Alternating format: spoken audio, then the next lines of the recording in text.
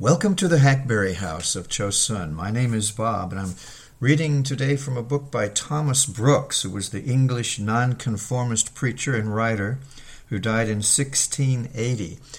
The book is called The Private Key to Heaven, and his idea is that the private key to heaven is private prayer, and he's been defending it and giving people's objections against it. Objection 6 was, we are too weak to pray. Last time I talked to you about his answers to that objection, some of them. Here are some other answers to that objection. Weakness is a reason to pray more.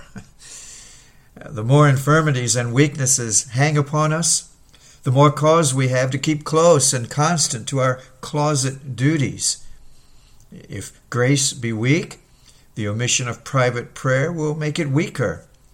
Look, as he that will not eat will certainly grow weaker and weaker, so he that will not pray in his closet will certainly grow weaker and weaker. If corruptions be strong, the neglect of private prayer will make them stronger. The more the remedy is neglected, the more the disease is strengthened. Whatsoever the distempers of a man's heart be, they will never be abated, but augmented by the omission of private prayer. The more bodily infirmities hang upon us, the more need we have of the physician. And so the more sinful infirmities hang upon our souls, the more need we have of private prayer. All sinful omissions will make work for repentance, for hell, or for the physician of souls. Sinful omissions lead to sinful commissions, as you may see in the angels that fell from heaven to hell, and in Adam's fall in paradise. Origen, going to comfort and encourage a martyr that was to be tormented, was himself apprehended by the officers and constrained either to offer to the idols or to have his body abused by a blackamoor. That's a dark-skinned person, it's called, that was ready for that purpose, of which hard choice, to save his life, he bowed unto the idol. But afterwards, making a sad confession of his foul fact, he said that he had gone forth that morning before he had been with God in his closet, and so peremptorily concludes that his neglect of prayer was the cause of his falling into that great sin. The neglect of one day, of one duty, of 1 hour would undo us forever if we had not an advocate with the Father. Those years, those months, those weeks, those days, hours that are not filled up with God, Christ, grace, and duty will certainly be filled up with vanity and folly. All omissions of duty will more and more unfit the soul for duty. A key thrown aside gathers rust. A pump not used will be hardly got to go, and an armor not used will be hardly made bright. Look, as sinful commissions will stab the soul, so sinful omissions will starve the soul.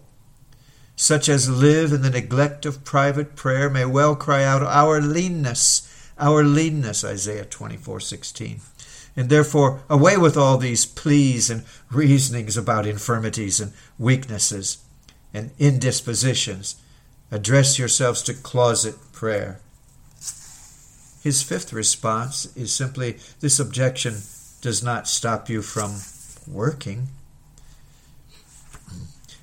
It may be thy distemper and indisposition of body is not so great, but that thou canst buy, sell, and get gain.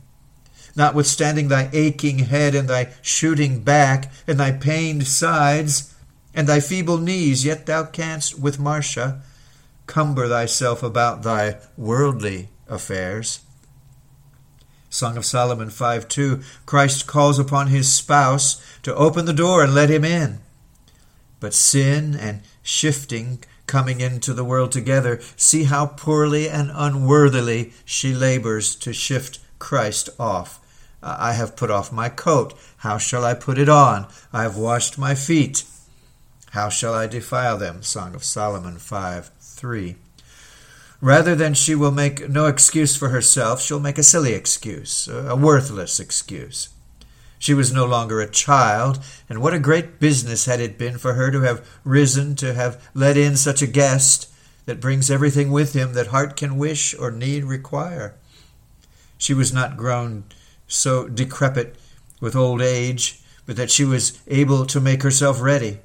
At least she might easily have slipped on her morning coat and stepped to the door without any danger of taking cold or of being wet to the skin, and so have let him in, the one who never comes empty-handed. Yea, who was now come full of the dew of divine blessings to enrich her.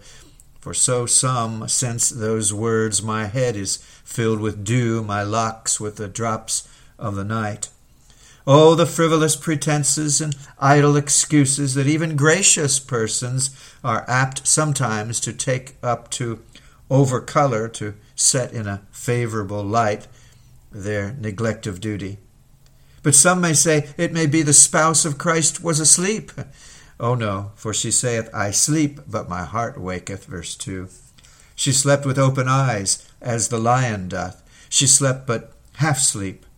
Though her outward man was drowsy, her inward person was wakeful. Though the flesh took a nap, yet her spirit did not nod. Oh, but it may be Christ made no noise. He gave no notice that he was at the door. Oh yes, he knocked.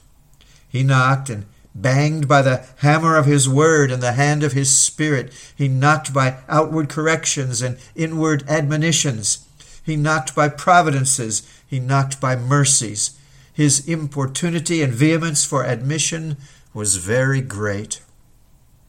Oh, but it may be he did but only knock. He should have called as well as knocked. For none but madmen would open their doors in the night except they knew the voice of him that knocks. Oh, yes. He did not only knock, but he called also. Oh, but it may be she did not know his voice, and therefore she would not open. No chaste wife will at unseasonable hours arise and open her doors to a stranger, especially in her husband's absence. Oh, yes, she knew his voice. It says, it is the voice of my beloved that knocks.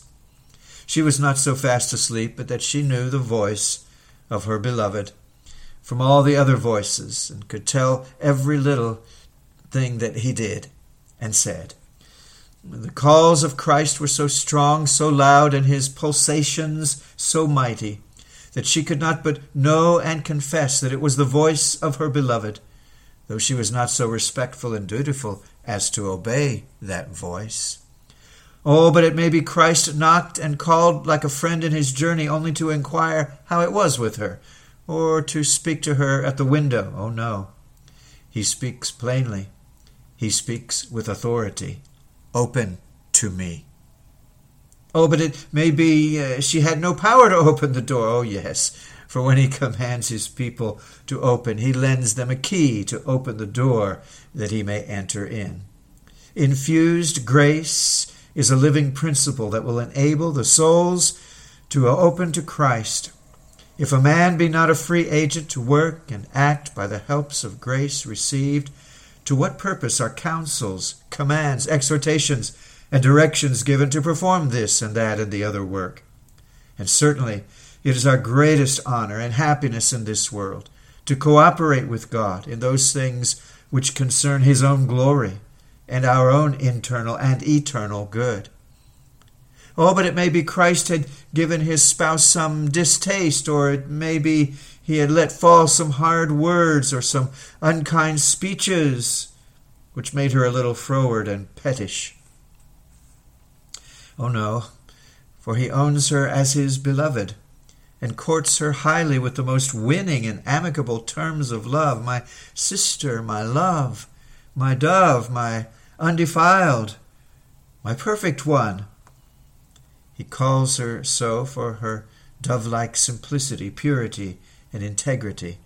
All these endearing and honoring titles are the rhetoric of divine love, and should have been as so many sacred engagements upon her to open to her beloved. Oh, but it may be Christ was too quick for her. It may be he gave but a knock and a call and was gone before she could rise and open the door. Oh, no. Christ stayed until his head was filled with dew, and his locks with the drops of the night, which most passionate expression notes the tender goodness, patience, and gentleness of our Lord Jesus, who endures far greater and harder things for his spouse's sake than ever Jacob did for his Rachel's sake. After Christ had suffered much for her sake and waited her leisure a long while, she very unkindly and very unmannerly and unworthily turns her back upon all his sweet and comfortable names or titles that he used, and blessed and bleeding embracements, and turns him off to look for his lodging in some other place, so that he might well have said, Is this thy kindness to thy friend, thy husband, thy Lord, to suffer him to stand bareheaded, and that in foul weather, yea, in the night time, wooing, entreating, and beseeching admittance, and yet to turn him off as one in whom thy soul could take no pleasure? Now, if you will but seriously weigh all these circumstances in the balance of the sanctuary, you may run and read the fault and folly, the weakness and madness, slightness and laziness of the spouse. And by her you may make a judgment of those sad and sinful distempers that may seize upon the best of saints, and see how ready the flesh is to frame excuses, and all to keep the soul off from duty, and the doors fast bolted against the Lord Jesus. It is sad when men are well enough to sit, chat, and trade in their shops, but are not well enough to pray in their closets.